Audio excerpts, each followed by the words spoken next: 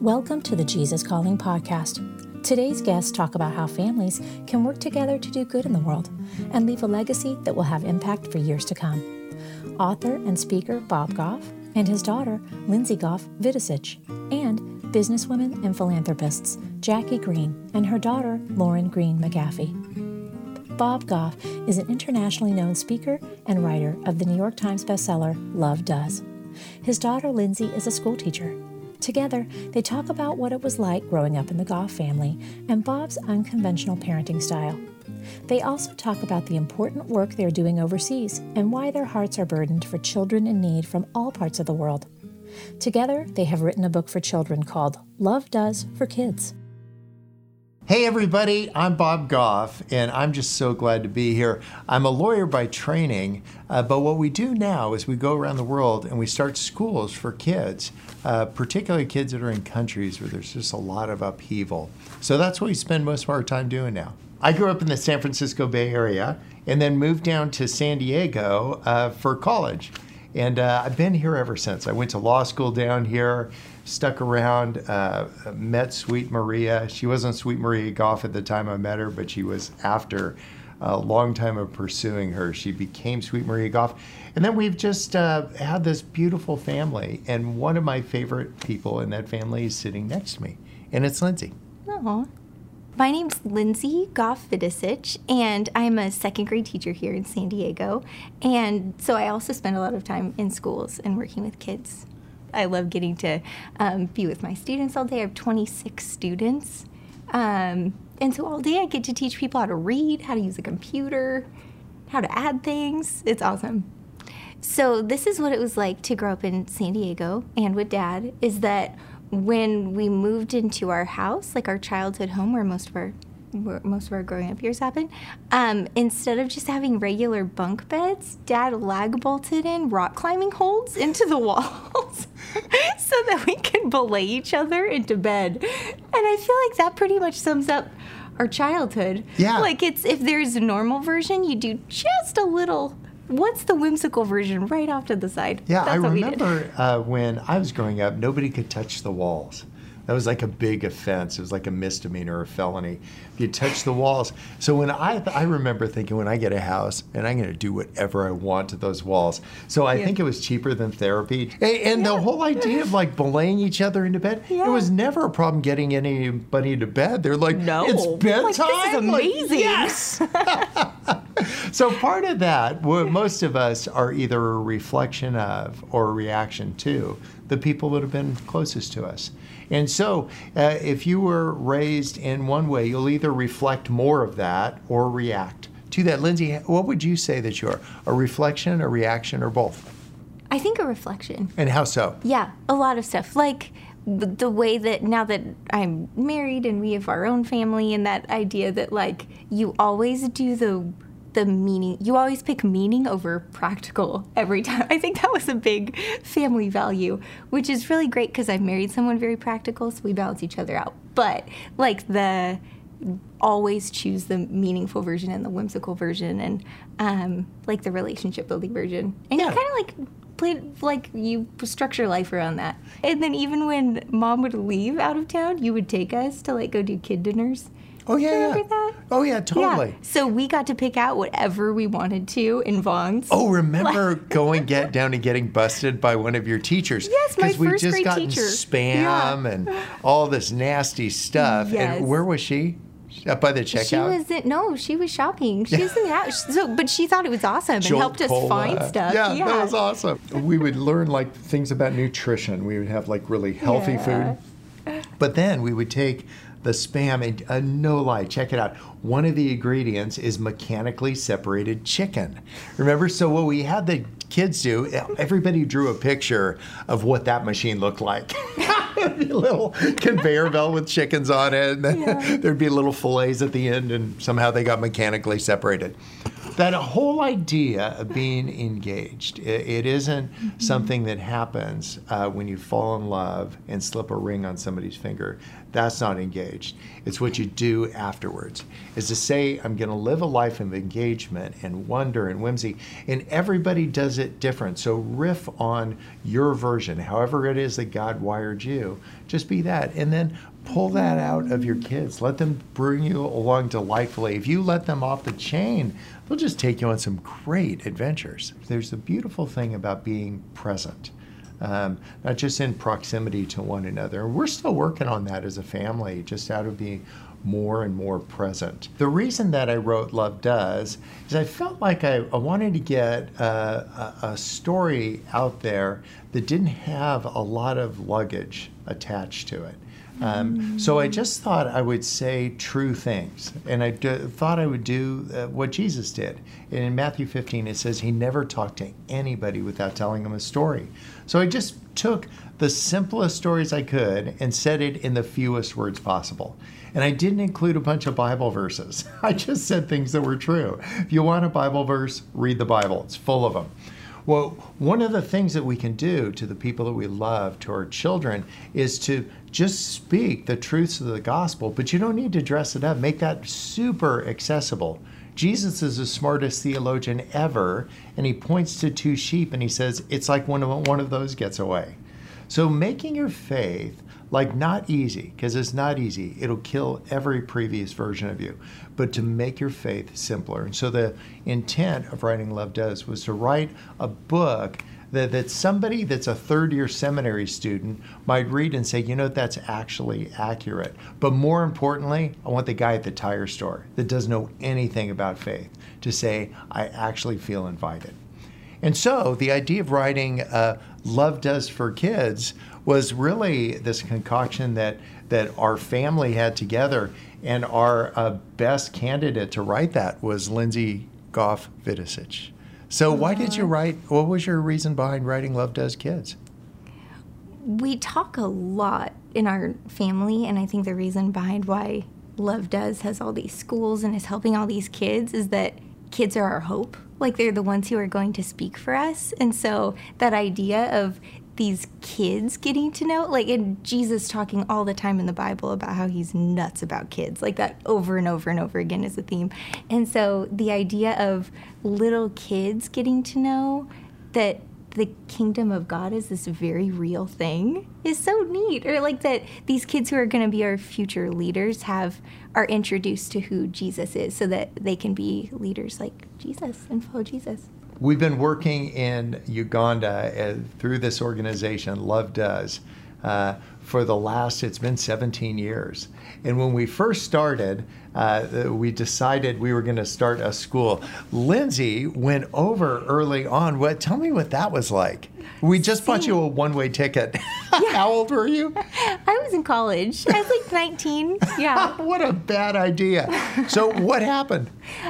We went, I was there like right before the school started. So it was like 2 rooms in a brick building. There really wasn't much there. Yeah, we told 400,000 young people, among the 1.5 million people that were displaced by the war, that they could come to our school for free. We'll give you an education. And on the first day of school, 9 kids showed up. I wasn't bummed, though. I'm like, we got a soccer team. And we had a soccer field, but it had a big mango tree in the middle of it. We're like, whatever, just like, get around it.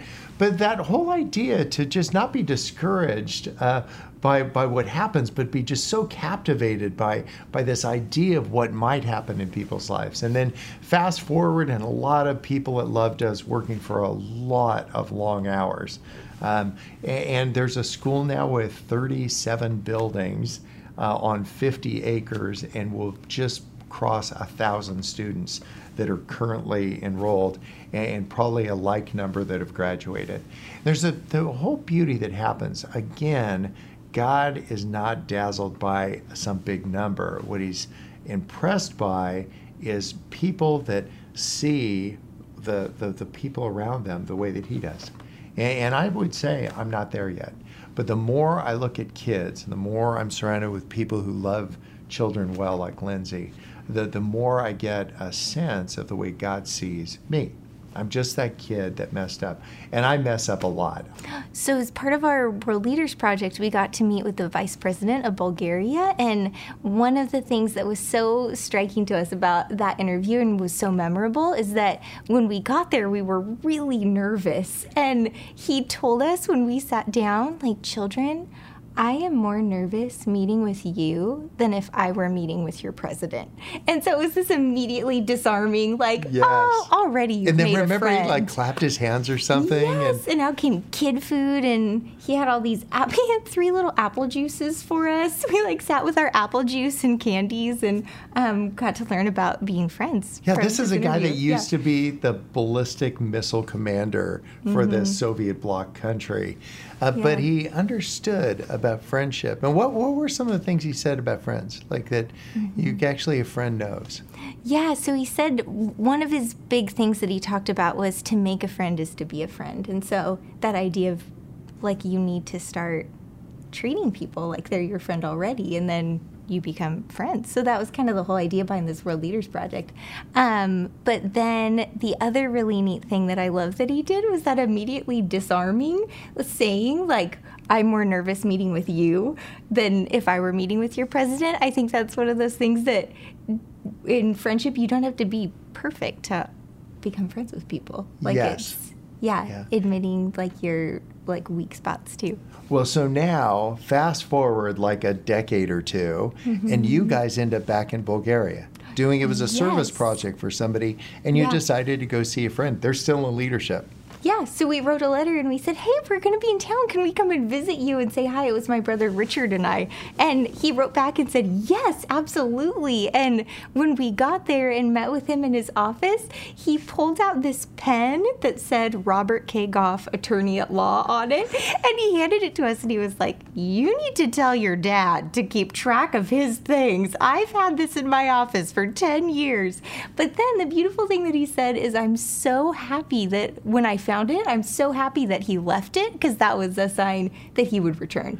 Yeah, like beautiful things. So maybe when you go over to your friends, leave something behind. You can leave a $20 bill, but like leave something behind. Just have these beautiful traditions, and that's a beautiful thing about making friends with people. Like they'll have these beautiful traditions they'll tell you, and you say, what does that mean and why is that important? And it actually makes you a friend. You make little things into beautiful big things in your life. It's a lot of what Jesus said, that the smallest things become the biggest thing.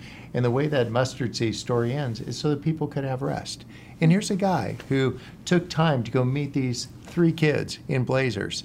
And I would say that's had a pretty big impact on you, even, decades later. Oh, yeah. And we asked him at one point, and as we've made these friends with folks through that project that we did, we'll ask them later, like, why did you say yes to us? We were 3 little kids in San Diego. Why would you want to meet with us? And they said, nobody's ever asked us that before. Isn't that crazy? Like, nobody ever asked, will you be my friend?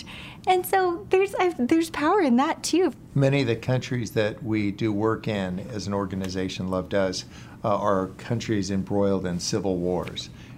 Uganda just finished a 25-year war. Iraq, Somalia, these other countries that we're headed towards, they have this one thing in common. There's a lot of kids that get caught up in the middle of it.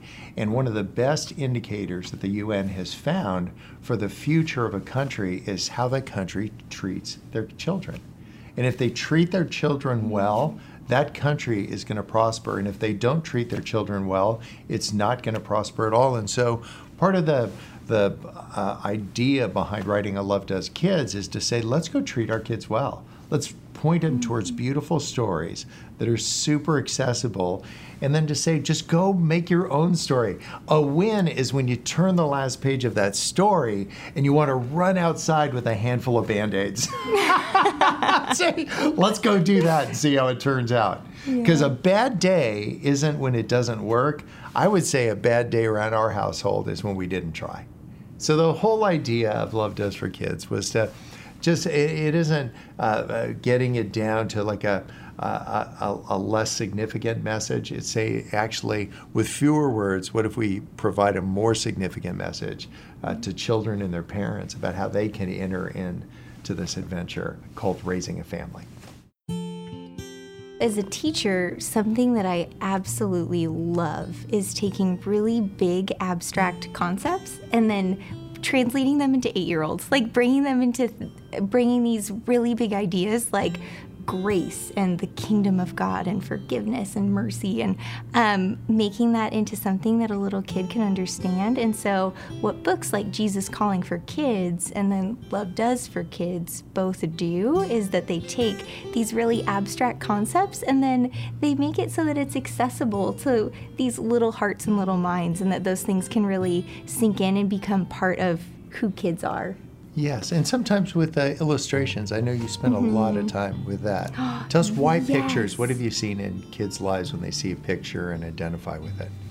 As a teacher, I would say reading pictures is reading. Like, that's the first step. And so for a little kid to be able to flip through a book and see these really vibrant pictures and be able to tell the story themselves and remember these big concepts on their own with a picture attached to it, that's been really And the neat. coolest part is when somebody has a photograph or an image that you respond to, that you start talking about your life and your story. And that's what we want for parents and their kids. Just like with Jesus Calling for Kids, the idea is to tee up the conversation that could happen, start from something really relatable to something in their lives that's really relatable. And so one of the things that we each do, we have these rhythms, these habits that we start. And we hope that people will take a chapter, that they'll read through that almost like a devotion, that they would take that and then they would, when the couple pages is done, they would say, so to kids, what do you think about that? Isn't that what your style is in school? You read a little bit and then ask them, why do you do that? And what are you hearing back from the kids when you draw out from them? Like, we'll read, what did you see in the pages?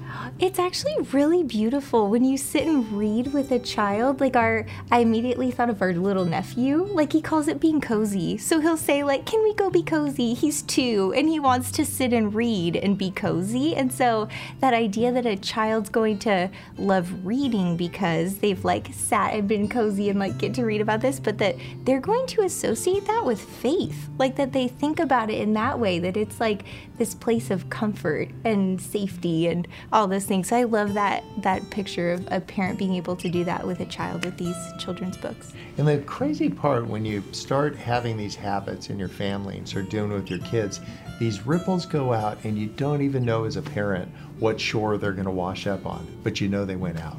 And so take the time. Read these devotions, Jesus Calling, Love Does for Kids. Read these things with your kids. Let it feel like that's a really cozy, safe place. It's not where you're just learning stuff. It's where you're actually expressing stuff about how you see the world, how you see your faith. So we really hope you'll enjoy the book. Look for Bob and Lindsey's book, Love Does for Kids, from your favorite book retailer today. We'll be right back after a brief message about a free offer from Jesus Calling. Want a daily reminder that we can have hope, peace, and joy each day in Jesus? Now it's as easy as opening an email. The Jesus Calling Daily Email brings you a thought from the Jesus Calling family of devotionals every day. Brighten up your inbox with this little reminder and take a minute to connect with God during your day. To sign up to get your free daily thought from Jesus Calling, please visit jesuscalling.com/daily-email. That's jesuscalling.com/daily-email. Our next guests are businesswomen and philanthropists Jackie Green and her daughter, Lauren Green McAfee. Jackie and Lauren's family has built and currently runs the Hobby Lobby chain of stores. As co-authors, earlier this year, Jackie and Lauren released the book Only One Life, How a Woman's Every Day Shapes an Eternal Legacy. Today, the mother-daughter team tell us what legacy means to them and why every person is equipped to leave behind a life that can reach countless generations into the future. I'm Jackie Green, and my husband is the president of Hobby Lobby Stores, and we together helped co-found the Museum of the Bible that launched in Washington, D.C. in 2017, in November of 2017. I'm a mother to 6 children. I've been married 33 years, and I have 4 grandchildren. And my favorite thing to do is to be with my family. I've been able to co-author 2 books now. This one, Only One Life, with my daughter Lauren, and a previous book, This Dangerous Book, that was launched last November of 2017 with my husband, Steve. I'm involved in different philanthropic endeavors with Bible distribution, and I have a heart for children finding their forever homes through adoption. And I'm Lauren McAfee, and I'm a proud Oklahoman. This is where my husband and I met. We are high school sweethearts, and we've been married over 8 years now. And I now am working at Hobby Lobby Corporate and in a role as corporate ambassador, handling communications and PR for the company, and absolutely love working at Hobby Lobby and being in the family business. Legacy is something that I think, upon hearing that word, can sound daunting, or like it's got to be something really big in kind of the world's economy of having power or leaving a lot of wealth. But that's not the way that we define or see legacy. Legacy is the story of your life that lives on after you leave this earth. One of the quotes that we came across and have written in our book is by author Max Lucado, and he says that legacy is outliving your life. And so with that perspective of legacy, we each have a role in leaving a legacy. Every person will leave a legacy. It's just, we have to determine, what is that legacy going to be? And are we going to be intentionally investing in that legacy for good or for bad? So all women have the opportunity to leave an incredible legacy. And it may not be the way that the world would value a legacy, but that's not what matters. What matters is that in God's economy, when we invest in the things that are eternal, when we invest in people, when we invest in knowing God and understanding His Word and sharing that with others, that will leave a legacy that will last not only generations beyond us, but in eternity. So in our book, we cover 12 different character traits that we've written about women who've lived these out well. Some of them are courage and generosity, wisdom or faith, but some of the stories that I particularly resonated with for my season of life were the ones on boldness and tenacity, as well as prayer. It was difficult to narrow down what 12 character traits to highlight, but the 12 that we did come up with in our book were ones that my mom and I personally want to exhibit and grow in. And so we've been inspired by the women that we've gotten to write about, and they've encouraged us in our own faith journeys. And with the journey that the season I'm in right now with pursuing a PhD, that was something that I never anticipated in my life. And I honestly just didn't think that I could do. I didn't feel like I was capable of keeping up in a PhD program. And so the chapter on boldness and tenacity, and those 2 chapters really have meant a lot for me as I've tried to just rest in the faith that God has a plan and walk in boldness in that, and with tenacity to continue pursuing my studies every day. It's an arduous process to get a PhD, but I'm so grateful for the opportunity and continue to try and draw upon the encouragement of the women that we got to write about in those chapters that have meant a lot to me. One other aspect for being a legacy-minded is to look futuristic, but also look to the past and see the examples that we've all had with women in our lives that may not have realized what an impact they did have in our lives. And we use 36 women in our book. We use examples of women in the Bible, women in history, and women that are current day using their lives as examples of legacy mindedness, and that have impacted our world and will continue to impact our world. And so many of these women, that they did not realize when they were in the midst of their life that they were really going to make a difference for others that would come behind. One of my favorite stories that we share in the book is about a woman named Elizabeth Ann Everest. And I love that we got to highlight her story, because I know she may be someone that not many people are familiar with. But in the chapter where we talk about a legacy of faith, we share Elizabeth Ann Everest's story of her continuing impact in the world today in the way that she invested her faith into someone that many people would recognize his name, which is Winston Churchill. So Winston Churchill had parents that were not very involved in his life, and he was raised by a nanny, her name Elizabeth Ann Everest, and her faith in the way that she invested in Winston really shaped the man that he became.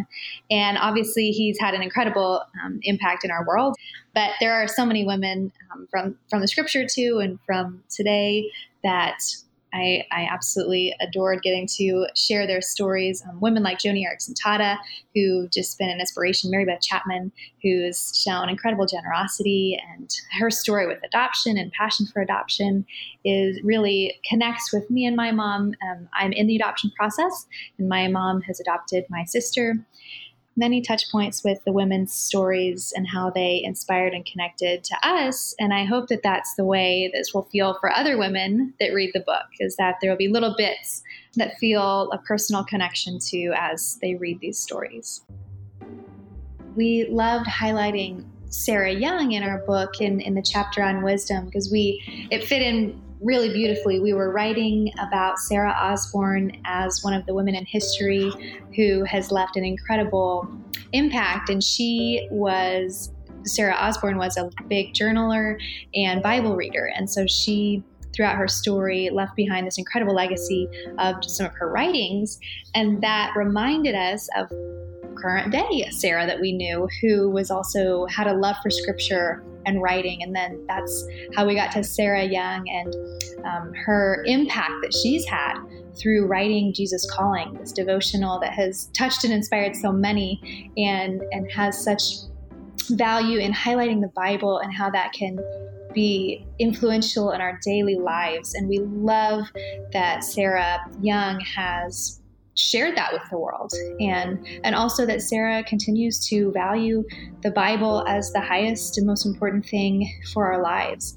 And so we love sharing and kind of highlighting the particular work that she's done with Jesus Calling and her passion for the Bible, because that is where we find our foundation for all of what we should be looking to for our legacy, is the scripture. In November 2017, the Greens opened the Museum of the Bible in Washington, D.C., 3 blocks from the U.S. Capitol. The museum aims to offer visitors an immersive experience with the Bible and show its ongoing impact in the world around us. The mission of the Museum of the Bible is to invite all people to engage with the Bible. So far, there have been over 400,000 people go through, and it's continuing to grow and thrive, and we are just so grateful to be a part of it. It's been a monumental project for our family, in particular, my husband Steve and myself, just supporting in any role that I could. And we're just grateful to see Scripture highlighted in a museum in all forms and through all time and history. And it's just such a great resource for people, for individuals, for families. We're seeing families that are just so excited to be able to take their children, and there's a children's area. It's very interactive, very immersive. So it's something that is enjoyable by all age groups. And, it's something they can do together and really have their heads over the scripture and reading together and learning new things.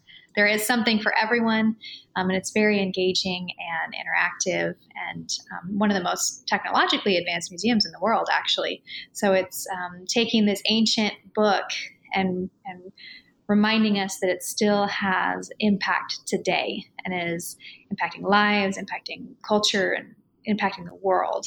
And it's something that people still engage in every day. It's amazing to see how far it's come in just the 8 years since it started. And now it's open in Washington, D.C. I think that as women, we just need to take the time to recognize that the little things we do every day really do matter. They really can matter, and be sensitive to the Spirit of God and the opportunities around us to influence and impact those that are placed around us in our home, in our work, in our community. There's this realization that we each have a powerful opportunity for leaving an eternal legacy, and that one of the beautiful common threads that I've seen throughout the stories of these women is that they each had incredible legacy, but they may not have realized that in the moment and in their lives. It was only as they've looked back and seen what God's done that we can now appreciate the beautiful legacy that He has shaped through their obedience and their faith in Him. We don't have to feel like we have it all together, but it's that daily offering to the Lord of saying, I want to be faithful with what you've given me and steward that well, whether it's our time or our talents or our treasures. And that's the opportunity and the invitation that we each have. To learn more about the Museum of the Bible, visit museumofthebible.org. Jackie and Lauren's book, Only One Life, is available wherever books are sold. This week's featured reading comes from the January 25th entry of the Jesus Calling audiobook. Let my love enfold you in the radiance of my glory. Sit still in the light of my presence and receive my peace. These quiet moments with me transcend time, accomplishing far more than you can imagine. Bring me the sacrifice of your time, and watch to see how abundantly I bless you and your loved ones. Through the intimacy of our relationship, you are being transformed from the inside out. As you keep your focus on me, I form you into the one I desire you to be. Your part is to yield to my creative work in you, neither resisting it nor trying to speed it up. Enjoy the tempo of a God-breathed life by letting me set the pace. Hold my hand in childlike trust, and the way before you will open up step by step.